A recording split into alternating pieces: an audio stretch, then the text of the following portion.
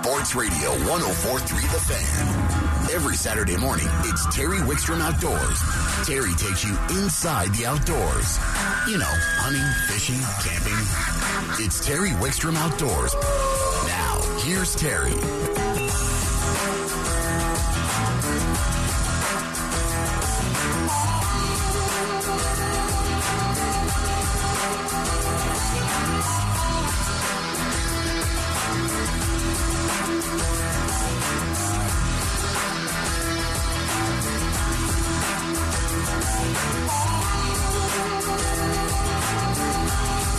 Ice fishing.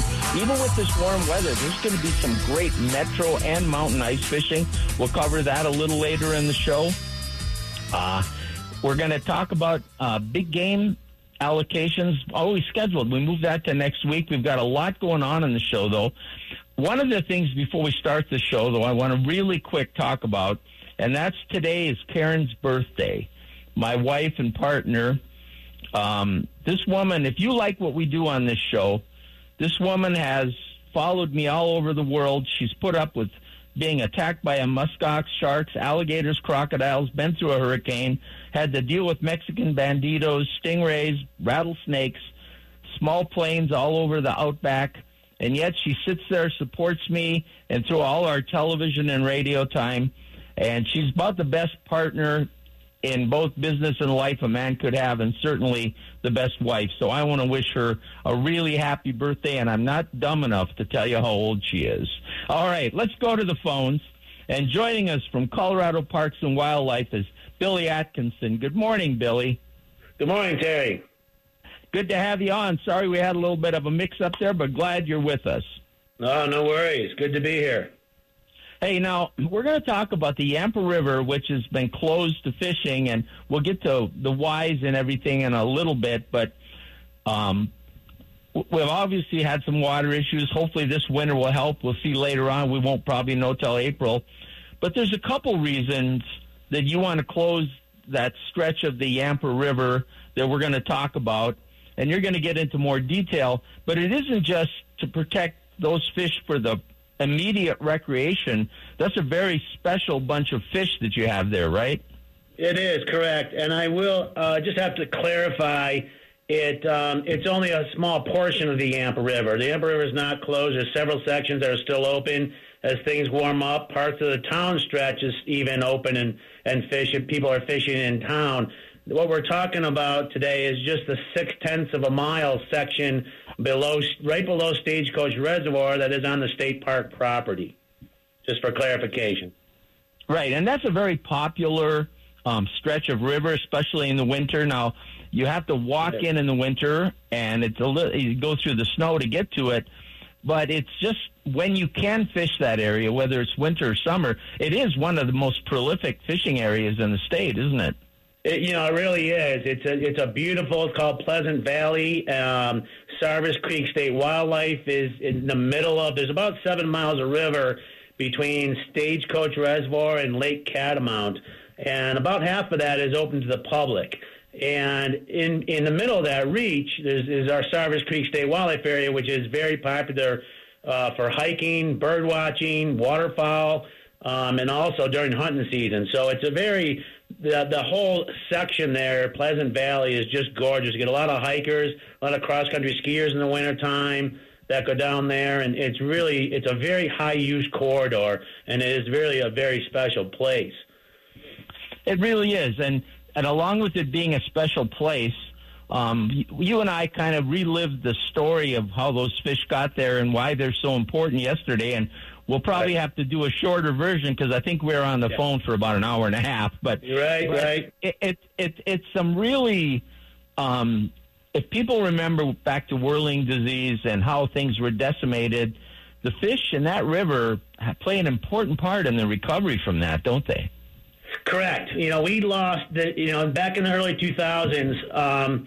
We began noticing declines in the rainbow trout fish. We had a very strong rainbow trout, like a lot of river sections and rivers around Colorado in the west. Whirling disease definitely took a toll on this resource. And in the early 2000s, we began looking at closely at this section from a research standpoint we noticed significant declines, and by 2006, this population was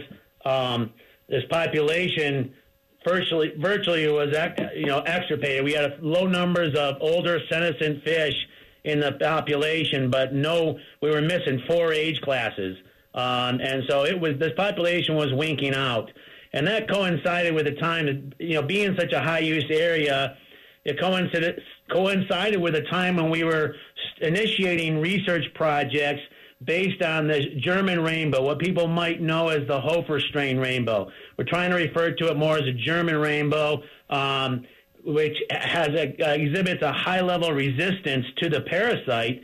And this was one of our first experiments in the wild back in the mid, 2006, 2007.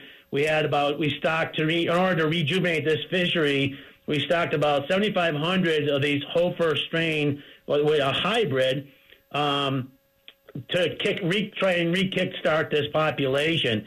And at that point, that was half of all the fish that were allocated for the entire West Slope. So, and since then, we've been doing a tremendous amount of work, habitat work, stocking programs, different stocking regimes, and research to try and maintain and develop a brood stock of this, what's called the Hofer Harrison strain. It's a hybrid where we can go in and take eggs, bring those eggs into the hatchery system. And that's important because in the hatcheries are on spring water and the water's clean. And when these trout developed the resistance to the parasite over in Europe, we brought these eggs over in the early 2000s. And they were a century prior. We shipped eggs to this facility in Europe back over 100 years ago, in the late 1800s, early 1900s, and they developed this high-level resistance to the parasite because the parasite is endemic. And it's important to have a population that it has a low level of continued exposure because that provides then the offspring in the population that inherit the highest resistance genetics. Then they're the ones that survive. And those are the ones that we want to, then we bring those into the hatchery to kind of refresh those resistant genetics in our hatchery brood stock. So because this area is now one of the highest proportions of rainbow trout relative to, say, brown trout densities, it's unique. And so we are conservative in protecting it and enhancing it, not only because it offers such a great recreational opportunity. Rainbow trout are 7 or 8 times more catchable than brown trout. And rainbow trout are, they're known to be a fish for everybody. A lot of early fisher folks, some of their first fish is either a bluegill, a sunfish, or a rainbow trout, and that's all over the place. And so from the standpoint of catchability, from the standpoint of recruiting young anglers, and the fight and the joy, and it's just it's a good fish, and they're easier to manage in the hatchery system compared to other strains. And so very important that we are able to maintain this population to have an egg source and also for a recreational standpoint.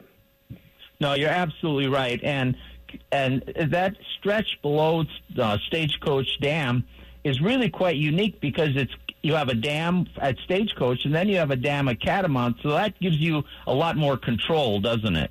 Absolutely. When we did a 4-year research study where we looked at the impact, and this is really the only place we were able to do this, of suppressing brown trout to see what response we had in the rainbow trout population. And we saw a tremendous increase in wild rainbow trout, wild young-of-the-year rainbows. After following that, at the end of that research project, we don't have the ability, in other river sections because this is functionally closed by the dams. And so we can, if we need to, and those fish got relocated downriver in the Yampa below the dams, we have the ability to use that as a management tool. We don't in a lot of other bigger systems that are just too big. And, the competition from brown trout, predation competition, those fish filter in from upstream, downstream. It's really difficult. We've had a real struggle, now even 20 years later, trying to get rainbow trout populations established in a lot of these river systems. So that is a very unique situation that we have between those two reservoirs. Now, and we're trying to protect those now, and we're not, we're hopeful that When flows get better, that section will open up to recreational fishing. But I hope people understand the importance of it. But now you're going to hear people. I want you to maybe give us an idea what happened to the flows, and that's the biggest reason you're closing it, and what needs to happen to reopen that. Right, and that, it's flow related, but it's also related to other impacts like the wildfire. Morrison Creek is a pretty significant tributary to this section. It comes in a little less than a mile downstream of Stagecoach Dam. And we've been doing extensive monitoring in this reach now, especially during that research project we did for 4 years. And we have different monitoring sites that we repeat.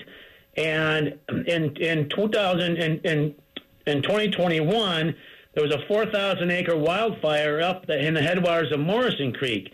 And last summer, we saw, we had an increased monsoon cycle compared to the past quite a few years. And so with those rain events on that fire scar, we had a tremendous amount of sediment and debris come down Morrison Creek, and we saw a pretty dramatic impact reduction in our numbers and monitoring sites, between 44 and 67% declines in our rainbow trout population at those monitoring sites below Morrison Creek, where we did not see that at the tailwater monitoring site upstream of Morrison Creek. So it's a combination of several years of drought, the wildfire, and there's been some construction activities down there also as well, which can tend to temporarily push fish out of the section, but overall is a benefit to the resource. But with these significantly reduced flows the last 5 years and longer, the releases out of the reservoir have been dropped. In the summertime, the Upper Yampa Water Conservancy District has cooperated with the Colorado Water Trust, and Water Trust has purchased water to augment flows in the river throughout the summer months to mitigate for high temperatures and low flows, and to benefit the river all the way downstream through and past Steamboat Springs. However, this fall, that augmented water ran out, and they reduced the flows by October significantly coming out of the reservoir. At that point, and we've utilized these temporary closures in the past couple of years in the springtime. We've had such low flows, we really had no runoff, no spike coming out in some of these years, coming into the reservoir, and subsequently with the reservoir being drawn down these years further than it usually is, this past year it was drawn down 13 feet. So the water district is hanging on to every drop of water, and with reduced flows, they've been cutting back on the releases. Typically this time of year, we'd see 60 or 70. The median flow is 50 to 60 CFS, and right now they're putting out 32. And we've seen declines in January and February, and so that's very concerning. So we've been erring on the side of being conservative because we still have this stronghold of the rainbow trout at the tailwater, and we know those numbers decline below Morrison Creek, a lot of the impact from the wildfire. And so until we have flows, we know that come April 1st, they're mandated to release 40 CFS. So we know at that point, from there into August till August 1st, we'll have at least 40 CFS. And that's comforting, knowing we're guaranteed those flows. But we don't have that right now. And so we have maintained this closure. They started bumping them up, and then they dropped them, and now they're back down to 32 CFS. And there's a good chance they'll be dropping them here further. So we're erring on the side of being conservative because of the importance and the fact that the densities are very high, as with a lot of tailwater resources. When you have low flows and those high densities, there's increased competition among the fish for food resources, and also you can have increased hooking mortality and increased foul hooking, which can lead to external injuries in the fish. So it can be impactful. Angling can be more impactful when these fish are more concentrated at lower flows. Billy, we are out of time, but I think you've really highlighted the importance of both this fishery and why you're taking these necessary steps to protect it. And I think we'll just wait for your word to tell us when it's open to us again. Yeah, Terry, and I'd like to extend a sincere thank you to all our constituents and the public. They have been very cooperative and very patient with us while using these closures as management tools, not just at the tailwater, but in a lot of waters around the state. We've had great cooperation, great understanding from our anglers, our constituents, and we greatly appreciate that. All right, my friend. Someday I got to get up there and fish the Yampa with you. I know how dear to your heart it is. Yes, it is, and yes, you do. All right, Billy. We'll talk to you again soon. Okay, Terry. Thank you.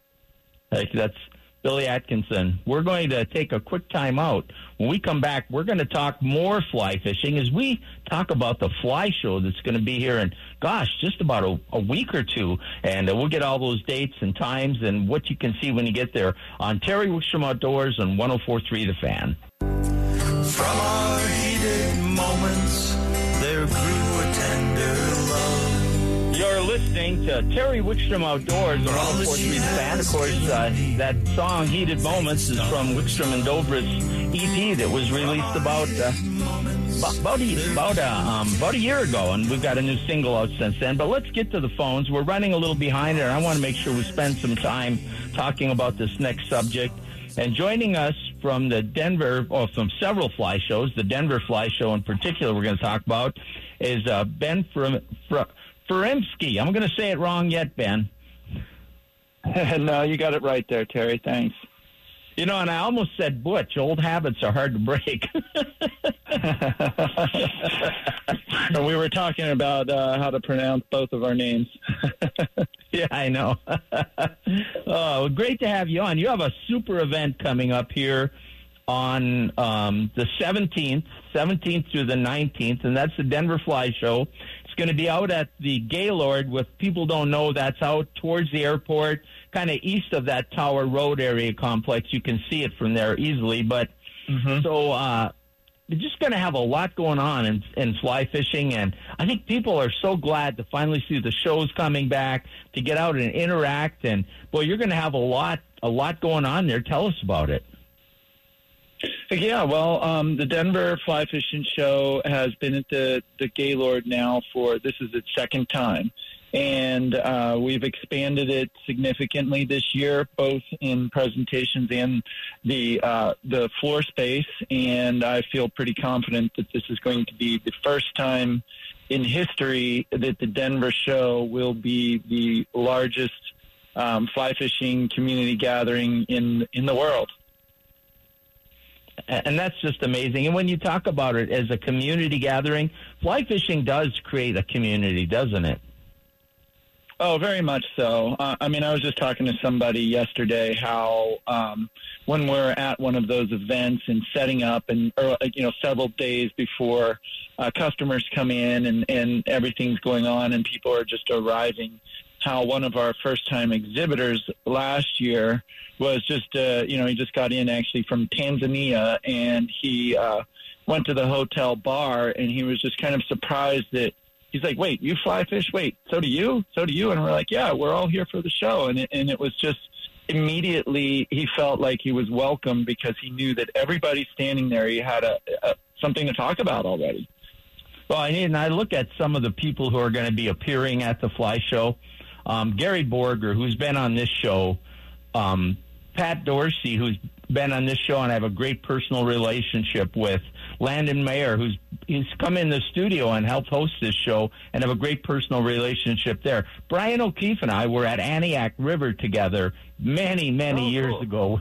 So there's just, I can go through the list. Kirk Bean, who's going to be doing the fly fishing Rocky Mountain National Park, has done several television shows with me. So, you're right. It is a community, and you get to know these people and a different level. Having been in the outdoor industry for all the years I have, I will tell you that when I was at shows, I could interact with people like Lefty Cray or Klauser or those guys, and it was like you were long-lost buddies. They didn't hold themselves aloof. They just were just there to talk to people, and that's what goes on at this show, doesn't it?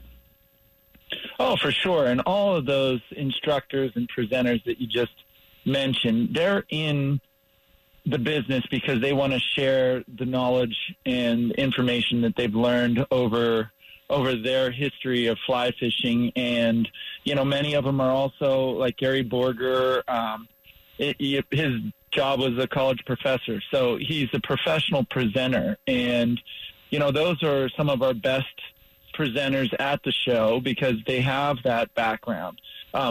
Other speakers, like you mentioned, are professional guides. So they're used to explaining the information. And those are the people that we're able to put up there to give a presentation. But the real benefit, like you say, is you get to know them afterwards. You have some questions. You're a little confused by something. You get to walk right up to them and talk to them and form a relationship. And, just even like you said, you were fishing with Brian, many of these people you meet, and the next thing you know, you're friends and you're going fishing together with them as well. So it just creates a bond and a stream of information that you can't get any other way.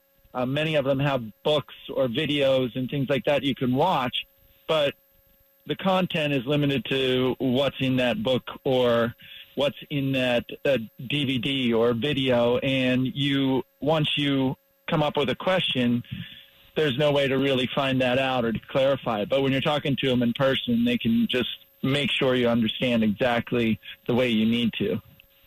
Well, because we're short on time today, I want to make sure we get the information out. First of all, is there a website where people can go to find more information about the show?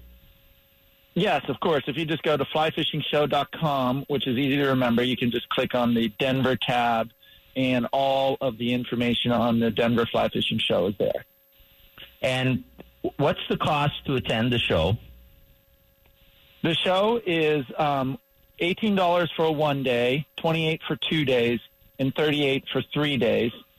Children 5 and under are free, 6 to 12, $5, and we do offer a military discount for $10 per day. Now, I know you don't control parking at the facility, but you have negotiated a reduced rate. Is that right? Yes, yeah. The parking there is run by the Denver Parking Authority. It's not even the Gaylord Resort, but we have reduced rates from the regular and advertised Gaylord rates. So be sure to check our site for information on that. It is open for the whole day at this price, but it's $15 per vehicle. It's not per person, so you can carpool, you can take public transportation and avoid that. There's also lower rates depending on the amount of time you're at the show. Even 8 hours is only $10 per vehicle. And the dates again are the 17th to the 19th, folks. If you're into fly fishing, you don't want to miss this. I barely touched on the names and people that'll be there. You'll have authors there. You'll have presenters there. You'll have fly tyers there. And people there and all the new equipment and stuff, right? I mean, if you want to find out what's new in the industry, this is a place to go. Oh, yeah. We even have companies that are unveiling new products at that show. So anybody there, it's going to be the first time anybody's seen it, including some of us in the industry. So, Ben, we're out of time, but hopefully people get out there. Hopefully I'll get by. We're going to try to stop by, Karen and I. Thank you for joining us, and thank you for bringing the show to Denver. Of course. You're welcome, Terry. Thank you for having me. You're right.